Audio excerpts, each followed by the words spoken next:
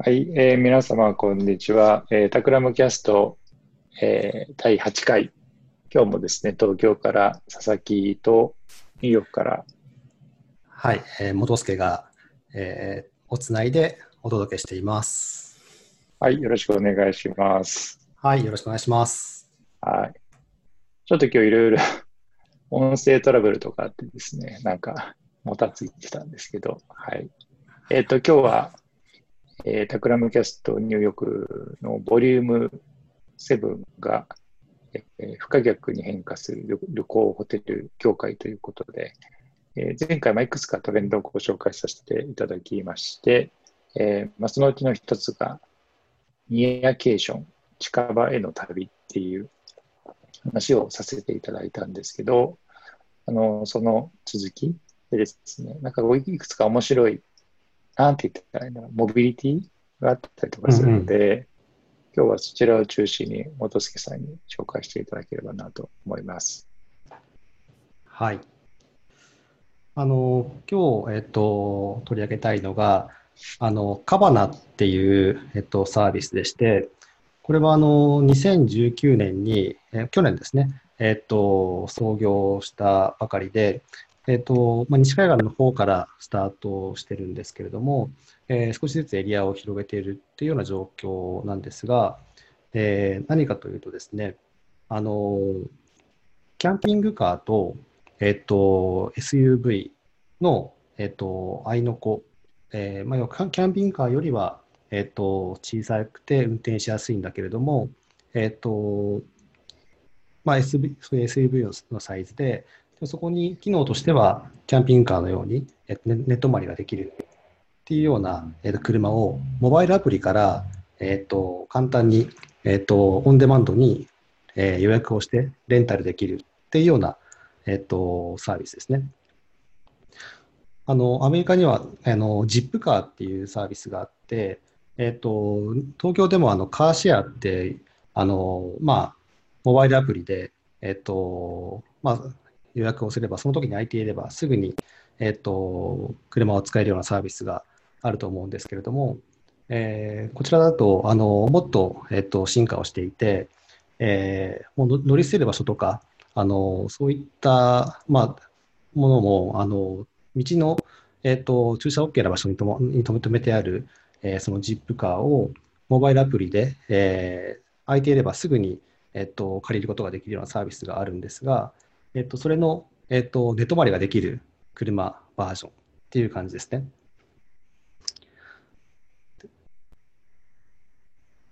うん、これ写真を見ないと良さが伝わらないかもしれないですけど、確かに。今俺写真見てるんだけど、めちゃくちゃいいです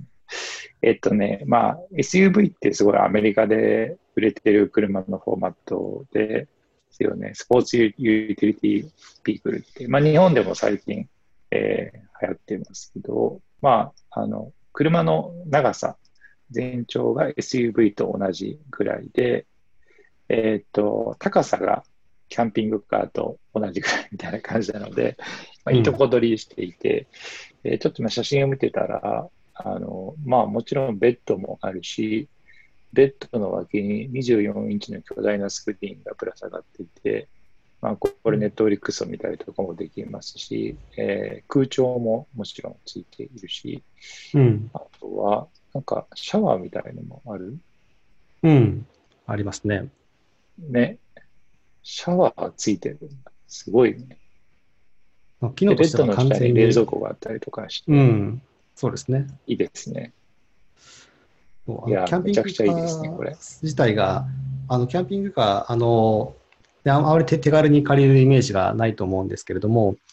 あの、ニアケーションのトレンドもあって、キャンピングカーのレンタルが爆発的に伸びているみたいで、前年比で650%増っていう形になっていて、もう一回言って。650%。650%増。すごいな。すごい。7倍ぐらいになってる。はい。で、一方で、キャンピングカーって、借りるには、対面で、その少し郊外の、まあ、レンタル業者に行ったりとか、あとはそこで、キャンピング僕も借りたことあるんですけれども、割と操作が、手順が難しくって、ここで充電をして、水を出すにはこうで、お湯を出すにはこうでというようなこととか、割とその、まあ、憧れはみんな持つんですけれども、ハードルは高いっていうようなものだと思うんですね。で、それを、まあ、通常の、SUV の、まあ、乗用車のような、まあ、小回りの利く手軽さで、かつ、都心で、アプリから非対面で、まあ、今すぐにでもですし、オンデマンドに、借りることができるっていうような、サービスでして、まあ、これを使って、まあ、少し一泊で、じゃあ、ちょっと今から、郊外に少し行って、もうホテルも予約せずにこれに泊まって帰ってくるっていうこともできるし、すごいすぐにでもニューヨークに展開してほしいなっていうサービスですね。ねえ。いや、これはめっちゃいいですね。そうか。バスルームも、ね、まあ、トイレももちろんついていて、うん。シャワーもついてて、まあ、キッチンって言っても、まあ、シンクがね、ちゃんとあって、うん。まあ、ちょっと本格的な料理、火とかはね、コンロとかはないのであれなんですけど、コーヒーメーカーがついてたりとか、うん。ベッドの下に冷蔵庫があって、まあ、お水とかお酒とか入れれるっていうのと、ストレージもたっぷりあって、なんかね、ワードローブもちゃんとあっ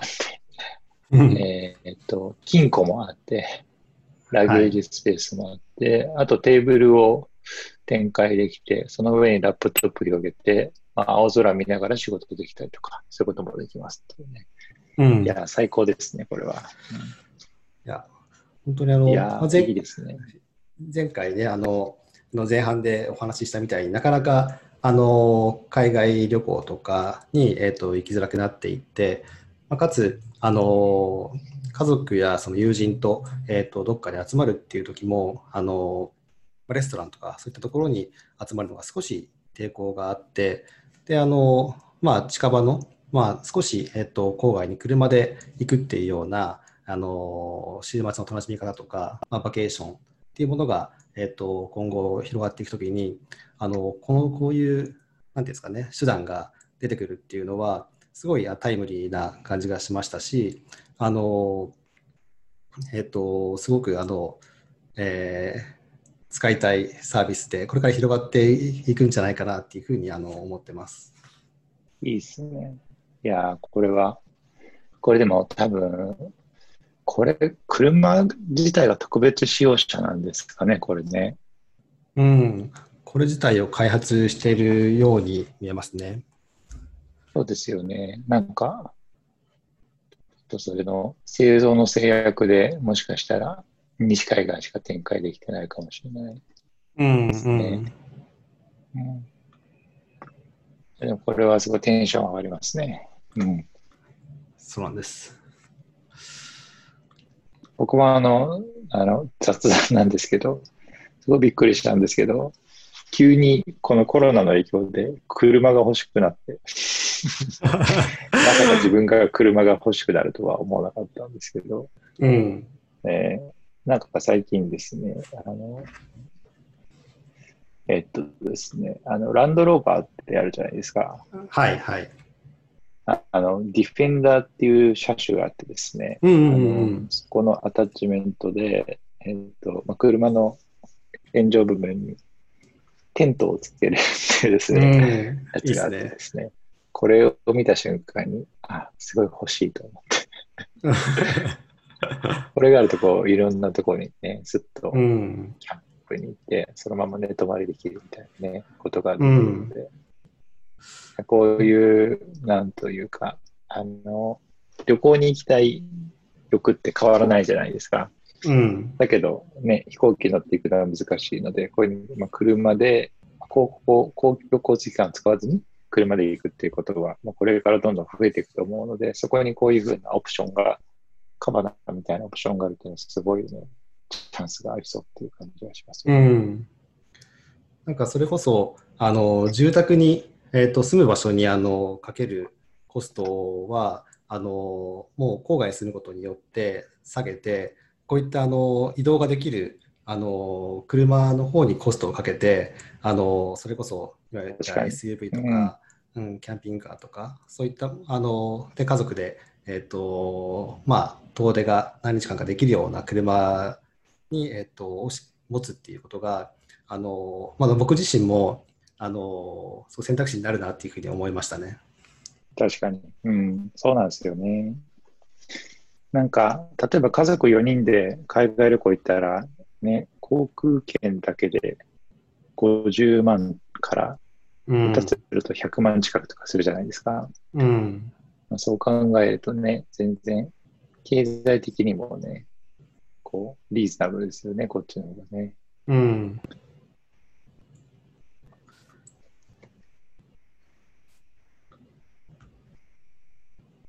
これは2018年でしたっけ創業 ?19、2019年に19か。うん、創業してる。で、資金調達をしいいて、です。車の開発をしてっていうのは、まさにこれから広がりていくうん、っていうようなサービスですね。うん。ね。いや、さっきジップカーとか聞いて懐かしいなと。まあ、昔からあるサービスで、日本だとカレコとか、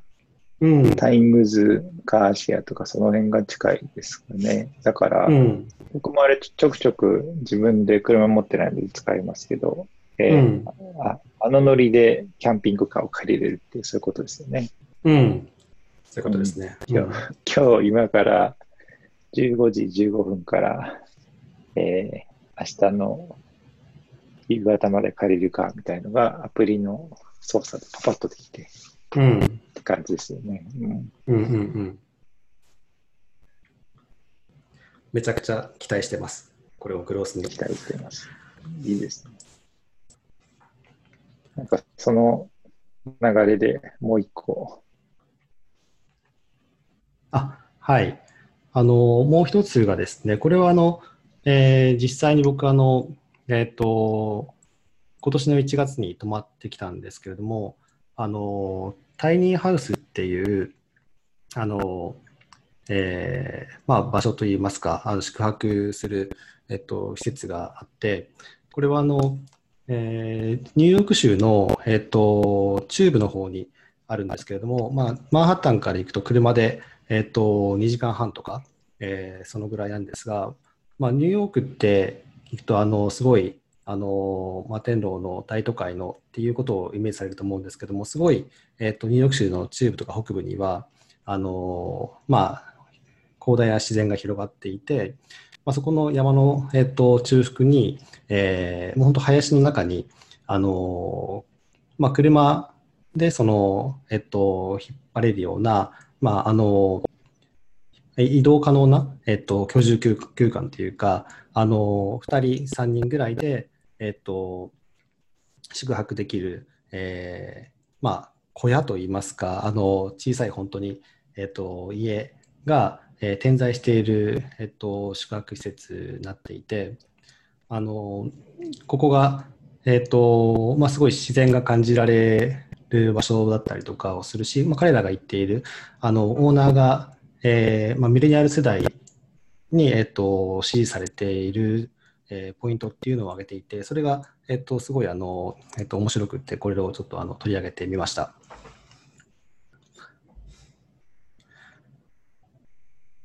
これは、なるほど。これって、そうか。なんか、どうなのかな。ちょっと別荘的な感じどうなのなんかこう、あれですよね。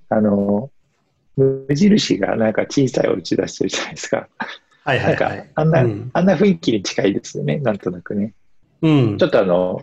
ビジュアルのイメージが皆さんつくようにお話しすると、なんかちょっと木の小さい、なんていうかね、コンテナみたいな箱うんうこんそこにベッドとかいろいろ生活に必要なものが一式詰まっているって感じで、それが郊外の森の中にあって、なんかすごく大自然に囲まれながらいい感じで時間が過ごせるっていう、そういう場所ですよね。うんうんうんこの、タイニーハウスは、親子が、経営してるんですけれどうんも、うん。あの、彼女たちが、インタビューに答えている記事がありまして、なぜこれが、ミレニアル世代に、支持されているのかっていうことの、3つ、理由を挙げていて、1つ目が、今、ミレニアル世代が、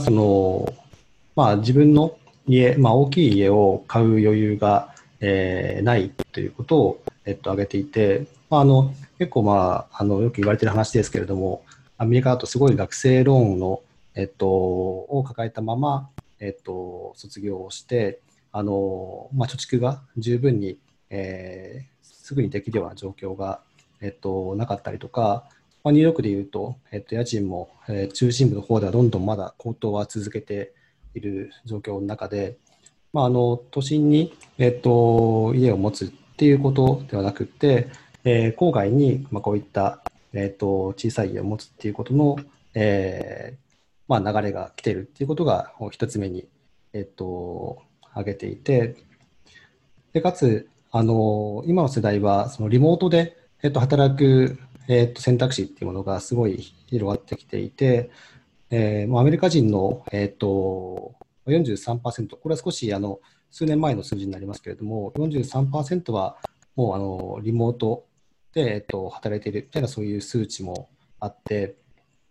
都心に、ずっと身を置いていなくても、必要な時にだけ、都心に来て、それ以外は少し郊外の、こういったタイニーハウスのような場所で、過ごすっていうことが、仕事の上でもできるようになってきたっていうことを、2つ目に挙げています。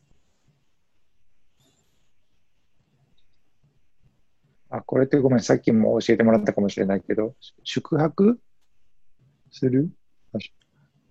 はい、宿泊する場所ですね。はい。うん。購入はできるのかな、これっ購入て。購入も、ここのタイニーハウス自体は、こ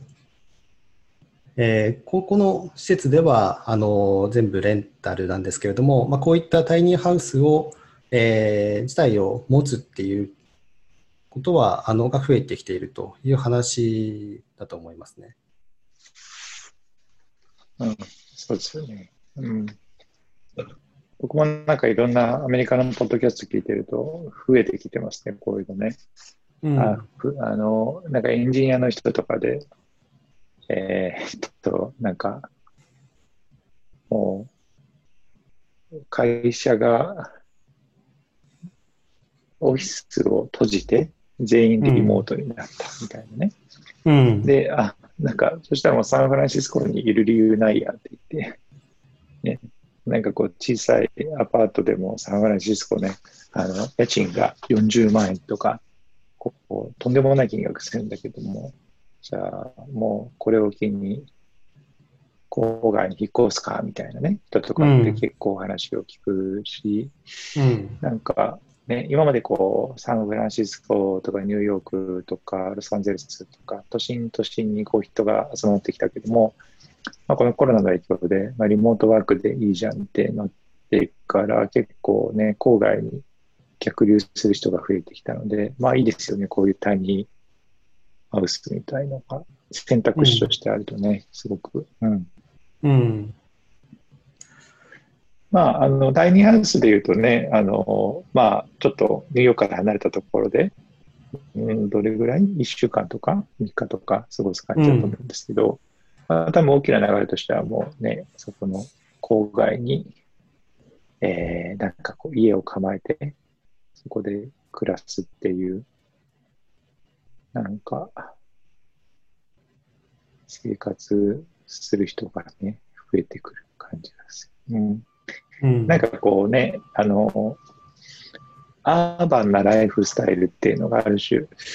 カルチャーを作ってきた面があるんですけど、こういうね、このカントリーサイドのね、郊外のライフスタイルが新しいカルチャーを作っていく感じが最近すごいするなと思ってて、うん。面白いうん。ですよね。ううん。ん。このオーナーが言っているless is more って言っているキーワードが、あの、これは前回取り上げたシスターシティの、そのホテルでもこのキーワードを言っていて、物でいっぱいの生活ではなくて、そぎ落としていったものに豊かさがあるっていうことを、このタイニーハウスのオーナーも言っていて、ミレニアル世代が、そういったものを、求めていく、いろんな流れの中で、こういった、場所とか施設が支持されているっていうことが、あるみたいですね。その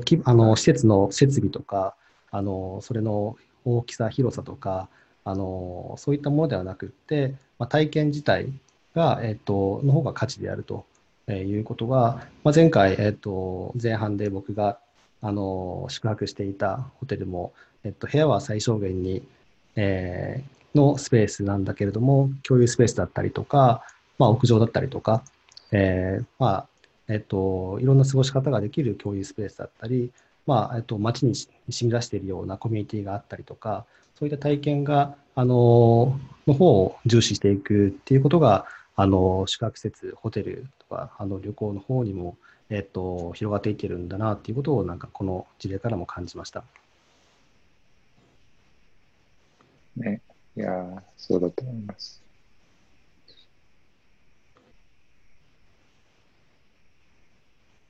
うん、さっきのカバナもそうだけど、なんかね、ここうちょっと都心から離れて、郊外で過ごすっていうのを、ある種日常の延長線上でやるっていうのは、なんか今までもさ、こういうのってちょっとね、バーケーションでちょっとね、行くとかあったけど、なんかこう、タイニーハウスとかはなんかこう、週末に思いついたらいけそうだな、みたいな感じもあるうん、し、なんか、こういうとこ過ごしながら働けそうみたいなのもあるので、うん、なんかこう、ちょっとね、仕事とバケーションが交わり合った感じがあって、ね、なんか、イヤーケーション、近場のバケーションみたいな話もあるけど、なんかワーケーションみたいなね、感じの言葉うん、も前からあるけど、ちょっとうん、働きながらだけど、場所自体はバケーションっぽいところにいるみたいな、あると思うので、うん、そういうところでいると。はい。面白いですね。うん。これでもあれだよね。もう、ニューヨークの近くだから、元助は行こうと思えば行けるわけですよね、いつでも。はい、いけますね。ね。カバナのように、今すぐにっていう形ではなくて、少し予約はちょっと前に必要ですけれども、ああ、そっかそっか。はい。確かにね。うん。そういうところがちょっとね、多分今、親子でやられてるので、結構ちょっとそういう、割とクラシカルなやり方でやってると思うけど、ね、そうはい。いう予約とか決済の体験がモダン化されると、さらにうん。いいかもしれないですね。うん。うん、うん、うん。確かに。うん、これでもあれなんですかね、コロナの影響で、こう営業まだやってるんですかね。閉じたりとかはしてない。この前、見たときには、予約ができるようになっていて、今、ニューヨーク州は、特にマンハッタンとか、その中心エリア以外は、経済再開がフェーズ4まで行っていて、フェーズ4っていうのは、すべてのもう業種で、営業再開していいというふうになっているので、ここも再開しているはずですね。でもそういう中でも、ガイドラインがあって、あの、その宿泊したスペース、お客さんが一回泊まったら、何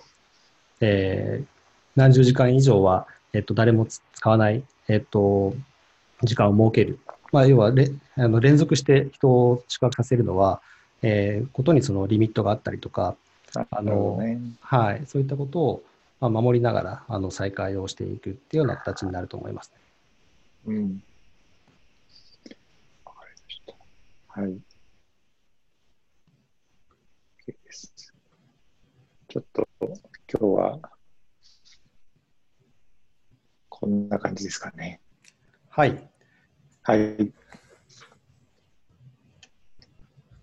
OK です。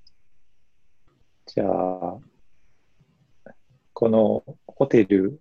旅行業界編、前回は、名前が、アーロ双方からお届けしてですね、ちょっとホテル業界についてお話をして、今回はちょっとモビリティみたいな話を絡めた形で、カバナっていうのと、タイニーハウスについてお話をさせていただきました。という感じで、